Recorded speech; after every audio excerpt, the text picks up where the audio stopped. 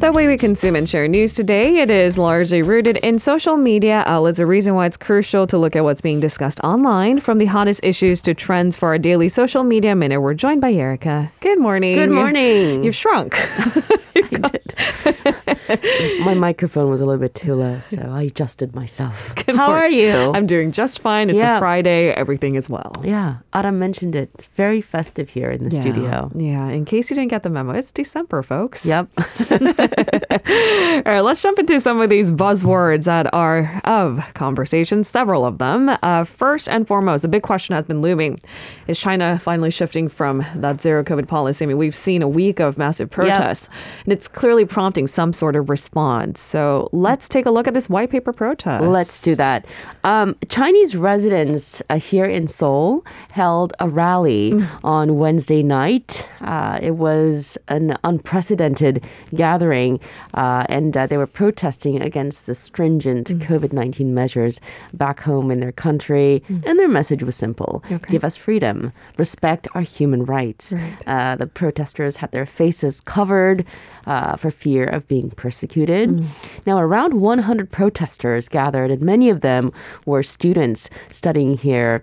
And they gathered in a street near Hongik University, which is a popular area where young people gather to hang out. And these people paid their respects to the victims of a fire in the capital of Xinjiang province, which killed 10 people. The young protesters blamed China's prolonged and extreme lockdown measures, which they say delayed firefighters, which ultimately led to the deaths of the victims. So from what I've seen on news reports and the pictures, the protesters are holding up signs reading "Free China" and "Dictator out," clearly pointing to Xi, as well as this blank white pieces of paper, which has become this now globally recognizable symbol of defiance against Beijing's censorship. That's right. These protests have been taking place in China, as we've all seen in the news, and in other parts of the world as well. And that now includes Seoul. The protests are considered to be the boldest display of dissent against the Chinese authorities since the Tiananmen Square demonstrations in 1989. And the Seoul gathering was unsurprisingly organized through social media.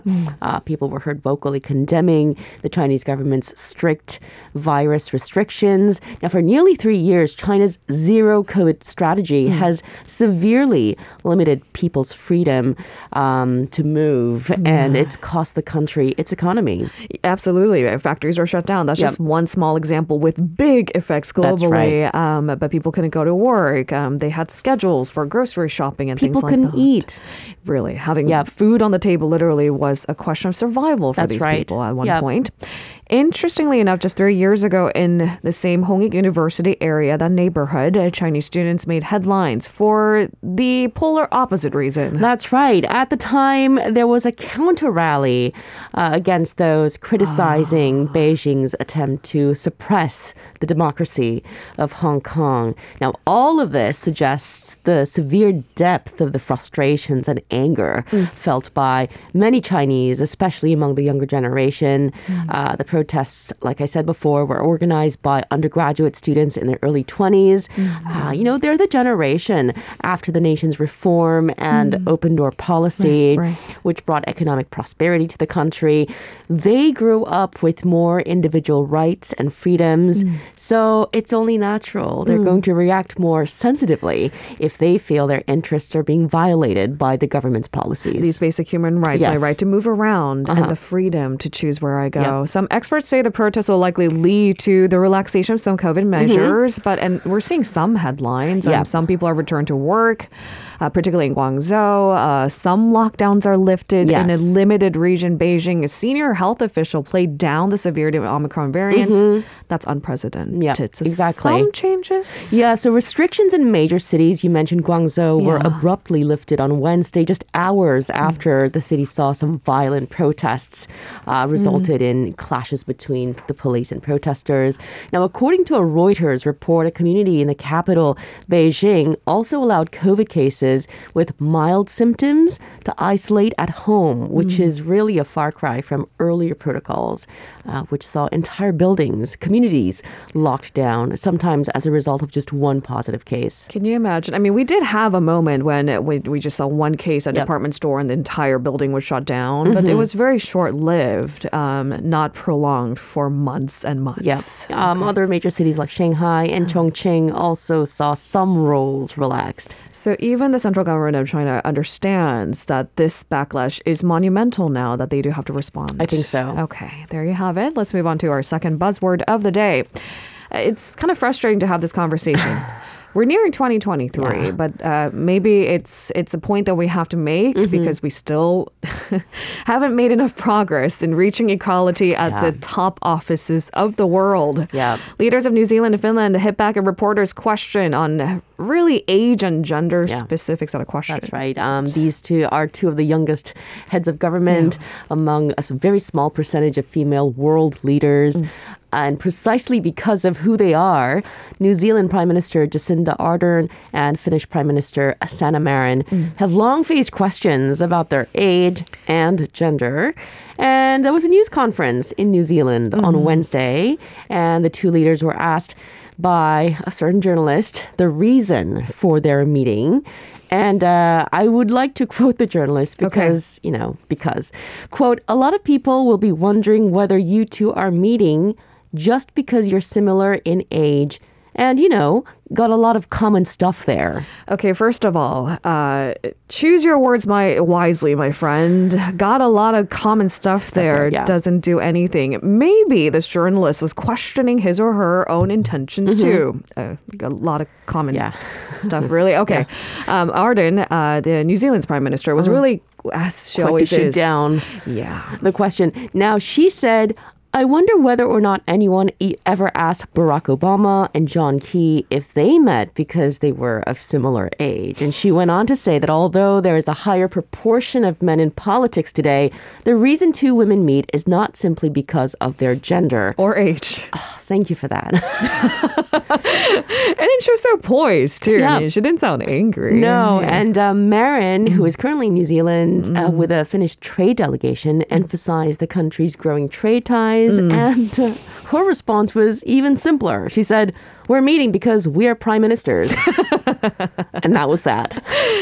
Is mic drop still relevant, or is that a really dated reference too? But I mean, come on, be better with your questions. This will go down in legacy as one of the worst faux pas. Do you think the journalist felt a little bit embarrassed after I he think was shot down? If yes, then Yeah. maybe there's progress there too, right? I mean, feeling embarrassed is the first step to doing better. All right, on to our third story today.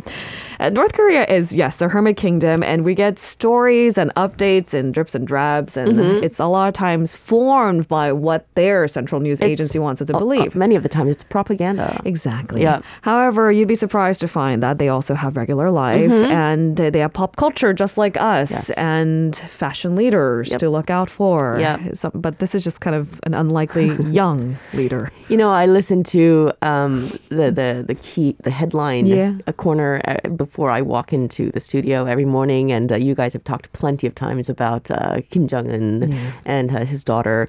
They've made headlines around the world in recent weeks. Because for a very prolonged time, we thought another girl might possibly be his daughter. Well, right? he has 3 kids, right? Yeah.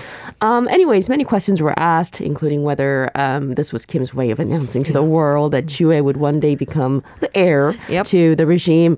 Anyways, most recently, she has created ripples in her native North Korea for her style. and fashion. So when she first appeared in public, she let her bangs down. She wore this white down jacket. Yeah. The next time she appeared, she wore a black coat with a fur-trimmed collar. And, since then, the 노동신문 newspaper have been publishing photos of North Korean women in white and pink padded jackets, similar to the one worn by Kim's daughter. And many are saying, she's walking in the footsteps of her mother. Lee Seol-ju, remember the first time she made her official appearance with Kim Jong-un? This was back in, 2012? A decade ago. Felt much more modern. I mean, we talked about, I know this feels so archaic, but hemlines when Kim Jong-un came into power. Yeah. And these are kind of represented sort of the modern next chapter for North Korea, maybe. Exactly. She was seen wearing these decidedly more modern Western style dresses.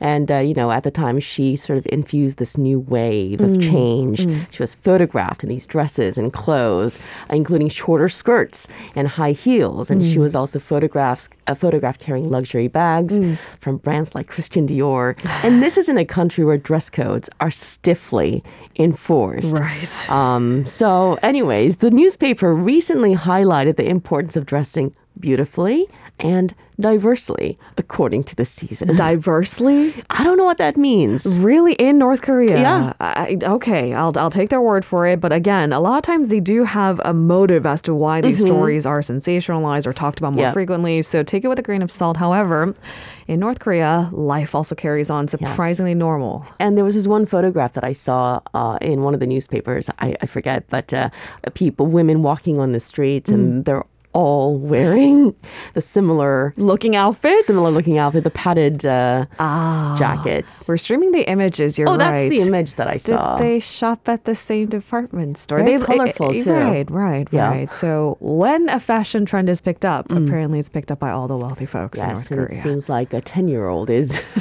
leading the way. It's an unlikely fashion leader, isn't it? I hear that mega malls are also quite popular in North Korea too. That's a new thing. Yep. Okay, so there you have it. Thank you very much, Erica. Have a wonderful weekend. Pleasure. We'll see you next week. If you're listening to our program using the podcast service, just a reminder that we do go live Monday through Friday, 7 a.m. Korea Standard Time. So tune in and help us make the show more informative by giving us your input. See you bright and early on Good Morning Seoul.